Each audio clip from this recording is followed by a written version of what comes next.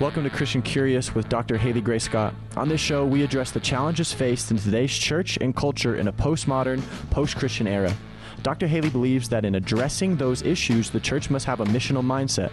Christianity does have the answers of today's culture. Let's join Dr. Haley for today's conversation.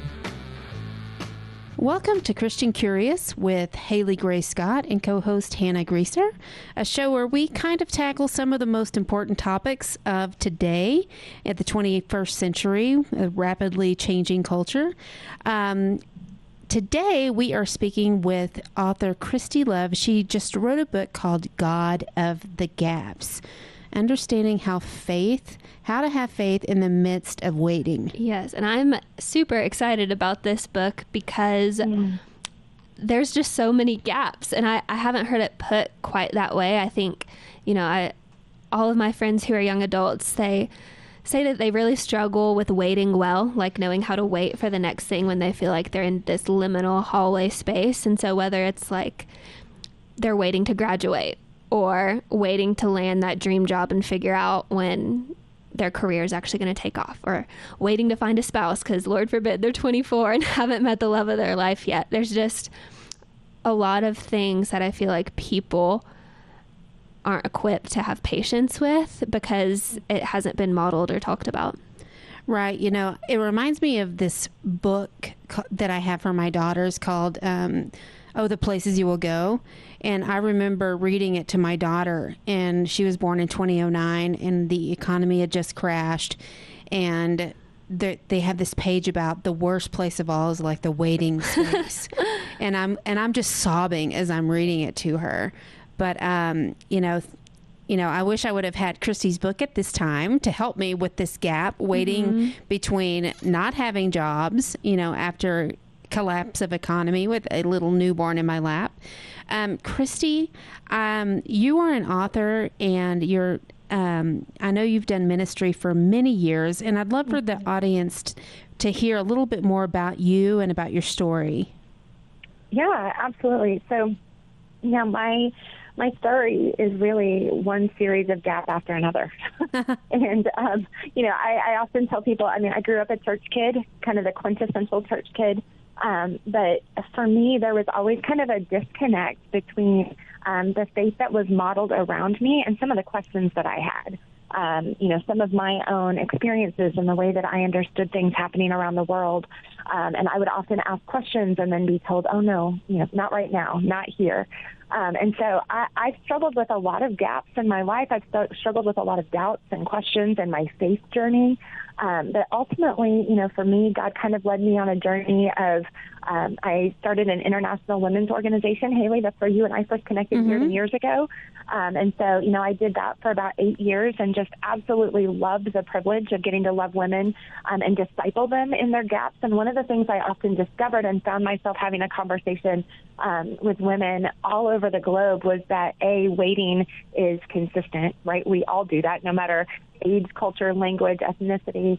But I also really discovered that being taught how to wait well was a real area that we lacked in discipleship as part of our faith journey, and that it's often in that waiting place that does bring up a lot of questions, a lot of doubt. God, are you hearing me? Do you see this? Why are you letting this happen? And it's often in that space, the gap that I call it, that often kind of molds and shapes what becomes of our faith.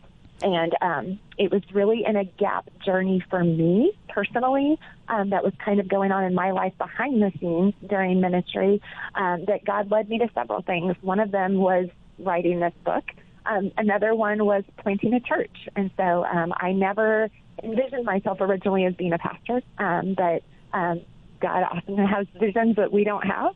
And so I get the privilege now on a daily basis of leading a church made up of gap journeyers, is what we often say. People that are in seasons of waiting, people that are hurting, people that have experienced gaps, and maybe churches didn't really embrace those places. And that's one of those places I've really kind of discovered a big passion is for the church and how we can better love people in their gaps. So it's kind of a little bit about who I am. But yeah, I'm excited to talk about this book and all that has come through it with you guys. Absolutely. So before God of the Gaps was a book, you write in the intro that it was a series of blogs and journal entries that you just wrote to help you process things. So I know you said that God led you to share your story, but can you talk a little bit more about the experiences and promptings that led to wanting to share your story on a bigger level? Yeah, absolutely. I wouldn't say wanting to share at all. Those experiences with God, right? Like where we cling to something and we're like, listen, I'm a great bargainer. Like I can relate to Moses so much because I think sometimes I'm like, no, God, like I'll do this and this, but this piece, like I don't want to give up this piece. I don't want to trust you in this piece. This one's going to be hard. This one's going to be painful. And that was really the case for me. Writing is often one of the ways that I just process my emotions. And we were going through some big things in our family that had lots of big emotions. And I needed a safe place that I could just kind of unpackage those and dig into that and correlate that to Scripture and use those as prayers that I could write out. And, man, I did that for years. And it was one day I just felt like God started to say, this isn't just for you, right? And I was like, oh, I'm not sharing this. It became a real point of conversation and also conflict between my heart and God's heart for a while. Why did you not want to share it? Because I think for me, a big part of it, and this is something that I love getting to process with people, I think we live in this Christian culture that often celebrates the happy ending, right? It's like, I went through this thing past tense, and now I'm way past it, and I can declare from the mountaintop that God is good and God is faithful, and life is now pretty and rosy and wonderful again. And I wasn't at the mountaintop. And to be honest, I didn't know if we would ever get out of the mountaintop. The struggle that we were enduring was one that changed everything about our family. It changed everything about how we did life. And I was really struggling with feeling like, God, I don't know what that looks like to model praising you in the midst of things, because that's not something we see often. Right. And it had so many messy emotions. And a lot of times church spaces and faith spaces, we don't always celebrate or embrace big emotions, especially complicated emotions. I love your imagery. I'm sorry. Yeah. I love your imagery of the mountaintop. And it reminds me of, I've always said that, climbing mountains teaches me so much. And I remember climbing this mountain in Flagstaff, Arizona with my husband. It's the tallest mountain in Arizona, and I just wanted to climb it. I had to climb the tallest mountain. I had to finish it, and a storm was coming, and I just had to finish it. And there were all these false summits, and I just felt like, the demoralization and the discouragement that I felt on that mountain is similar to the demoralization and discouragement I can feel in the midst of life's trials. And just that waiting period of like, oh my gosh, okay, so this is not the top. I'm not there yet, and not being able to say joyously, I've finally made it. And would you say that we almost over glorify the summit? Like we look at that as the destination, but absolutely, I would say maybe that's more a culture than what's actually God calls us to value. Absolutely. I mean, we tend to celebrate, like I said, we tend to celebrate the happy ending. We try to treat it like, man, when I get to the other side of this, when I get through this struggle, when everything is wonderful and great again, then I will tell this story. Then I will proclaim this story. And so for me, I think there was a lot of deconstruction in myself that God had to do in the wrestling to release and trust Him to use my own experiences, my own story, my own lessons that He taught me along our gap journey and still in our gap journey. In a lot of ways, I felt like He was kind of saying, I need you to show people that it's okay to talk about what it looks like to worship in the wait, what it looks like to lean into me during the journey, not just celebrating that we got to the other side together. And so I ultimately, as I wrestled with him and began this process of like, okay, we're going to share this. Okay, we're going to do this. Like, I'm going to put myself in this place where, old scabs are constantly going to be picked at and pulled at. But recognizing like the faithfulness to do that for myself was going to reflect his faithfulness to be in those hard places with us. And my hope above everything else is that it challenges people to not just trust him, but also to like be authentic and to invite people into those spaces, not feel like you have to struggle in the dark by yourself and wait until you get to the mountaintop to say, this is what I've been through. Right. And so we talked about a few gaps that people go through in life, but just for clarity's sake, and maybe to highlight some parts of your own journey, what is a gap and what are some common gaps that people go through, during their lives? Yeah, I mean, really there's gaps embedded in everything and in every season. I'm going through a gap right now of having a graduate and like releasing my children into the world and what that looks like. And the gap between, my house and what things are going to look like one day for them as they start to go on their own life journey. There's gaps that come in illness, right, between diagnosis and treatment, the gaps between, knowing that something is wrong and knowing that it can be cured or it can be dealt with or what needs to happen or the recovery that we're going to be on.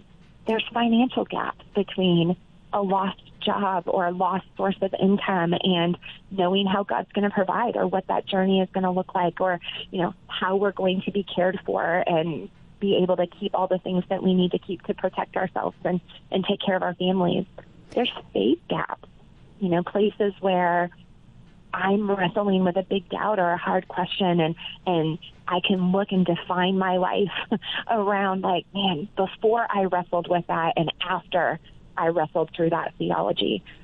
There's all kinds of different gaps that we go through in our life. And really, we're always in some sort of gap. And I think that's one of the things, too, that I want people to understand is gaps don't always have to be, these enormous life-changing events, that there are subtle gaps that are embedded in our day-to-day existence all the time that we're learning to embrace those in-between spaces.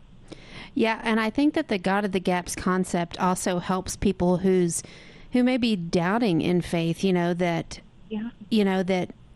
they may be thinking, oh, well, that they get to a spot and they don't see the other side. I mean, a few months ago, Christy, I had the privilege of interviewing female leaders for an article that I was writing for Christianity Today, and I had a discussion with the Bible teacher Kay Arthur of Precept Ministries, and it was just sort of an off-the-cuff conversation we had about just enough light for the step that I'm on, and I was explaining to her how much I dislike that. I want the whole map. I want exactly to know where I'm going to be 5, 10, 15, 20 years. I want it all mapped out. I want everything to be super secure, super sure.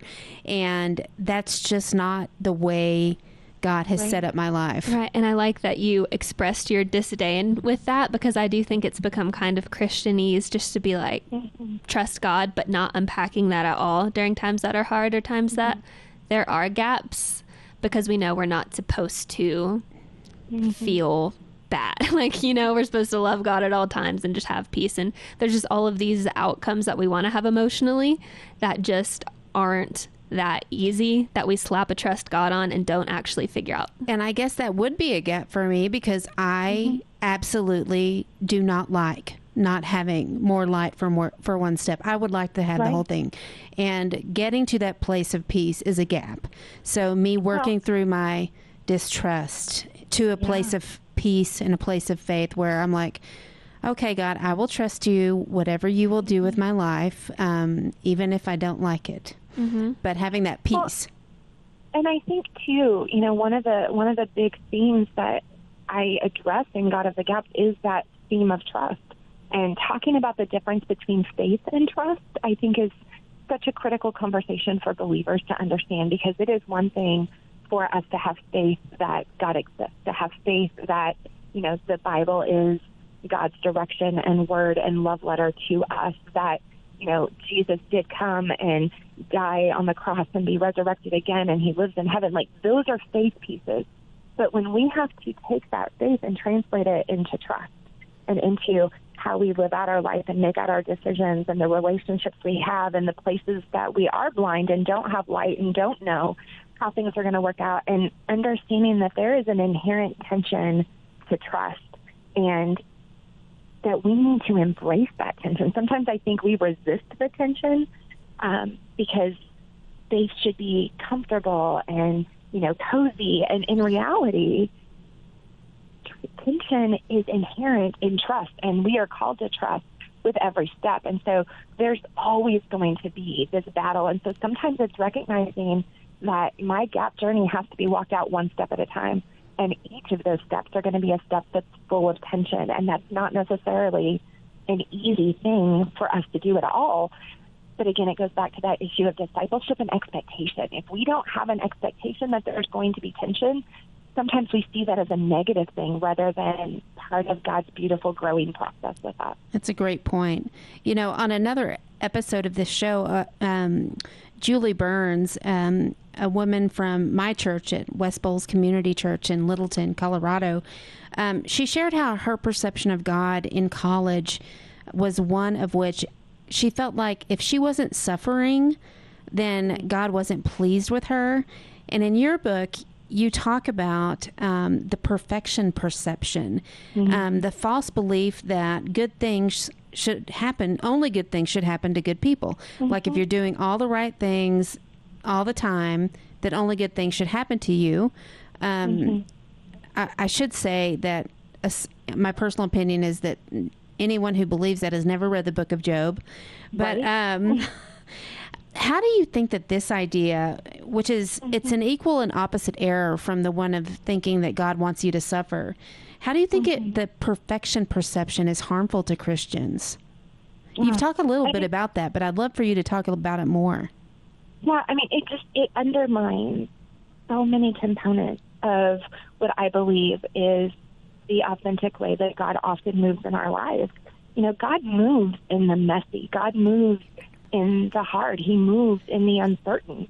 And I think when we have this perfection perception of and I talk a lot about oftentimes we have taken so many pieces of the American dream and we've grafted them onto the gospel to say that, if you're a good believer, if you have good, strong faith, then good things are going to happen to you.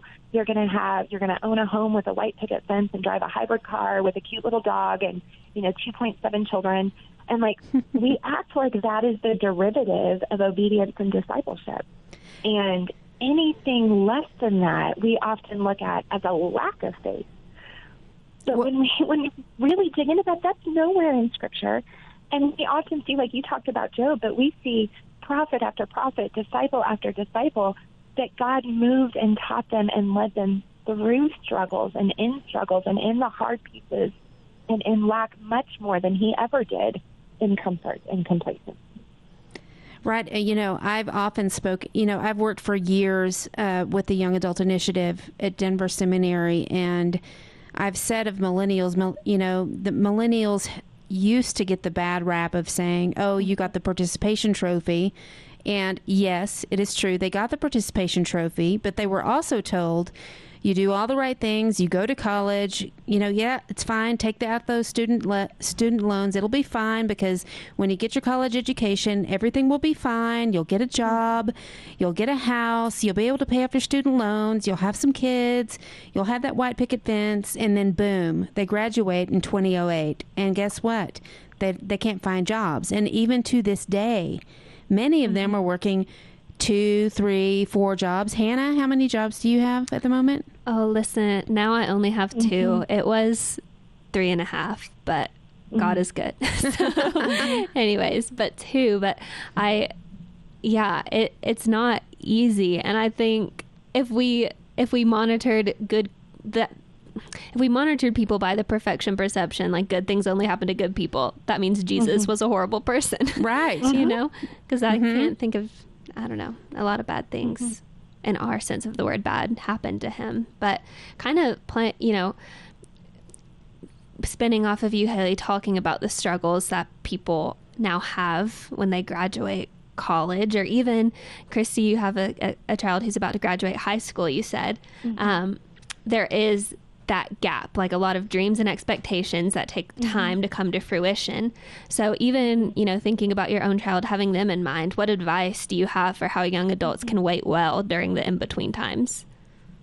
Yeah, I mean, I think one of the big things, and this is something I really try to challenge my own kids and, kids I get a privilege to mentor and students I get to work with, try to navigate the gap between what is someone else's expectation for your life, what is your desire for your life, and what is God's plan for your life. Like that chasm of, what do people expect me to do with my life? What do I want to do? But what is ultimately God calling me to do?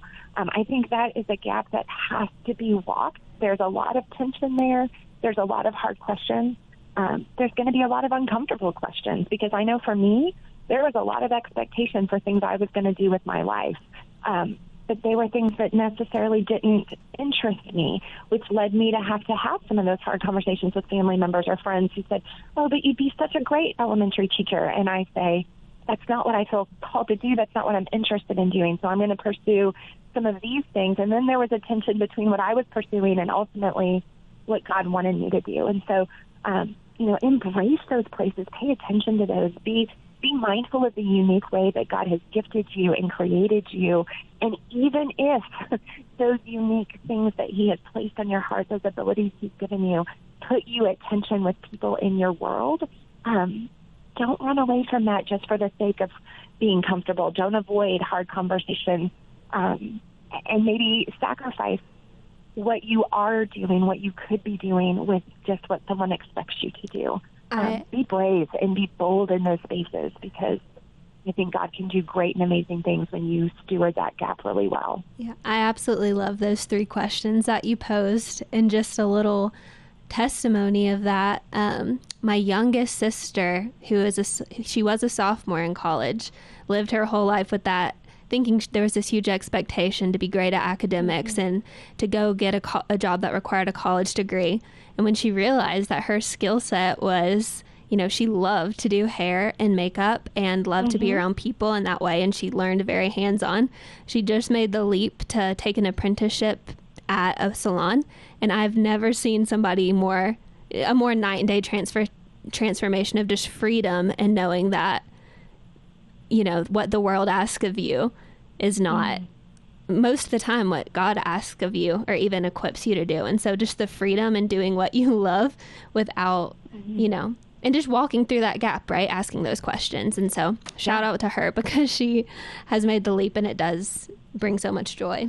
Well, and I, as a mother of, my children are still young. 12 and 9, but I've always had their future in my mind. I've always thought of them as my letters to a world that I'm not going to get to see. And so I remember when Ellie was born, and my first moment, it was a long, arduous story that I'm not going to share on air, but of her birth. But my very first opportunity to hold her by myself was my husband was going to fill out the birth certificate, and I was holding her. It was the day after she was born, and I was sobbing.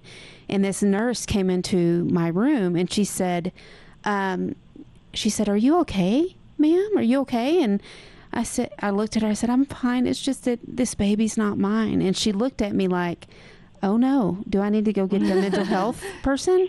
And I said, "No, this is God's baby. She's not my baby. No matter what my plans for her, whatever I would like for her life, ultimately she's God's child. And I have to hold her and Vivian both with open hands and say, God, use these people as you will, and help me to be the mother that helps them to follow in your will, and to not push upon them those expectations." So important. Yeah. Parenting is such a huge gap, and it has so many lessons in it from exactly that, from the moment that they first enter our world until, they go out on their own, and then that gap changes, but it's still there.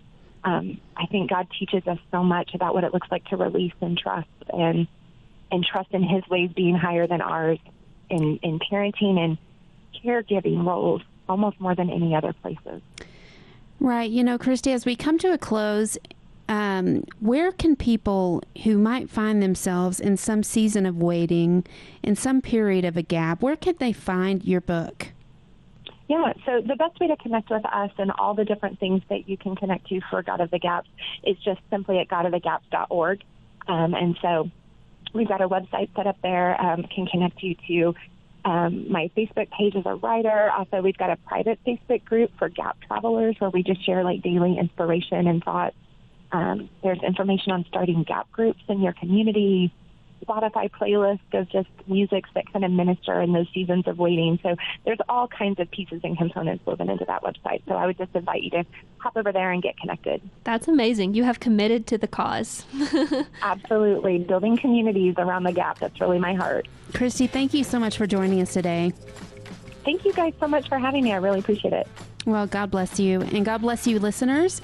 If you at any time would like to reach out with your questions or comments, just visit us online at www.christiancurious.co. That's www.christiancurious.co. Stay curious. Thank you for listening to Christian Curious. You can contact Dr. Halee at Halee, Halee, at christiancurious.co. That's Halee at christiancurious.co. Catch all the episodes on Apple Podcasts or Spotify. You can also learn more at www.christiancurious.co.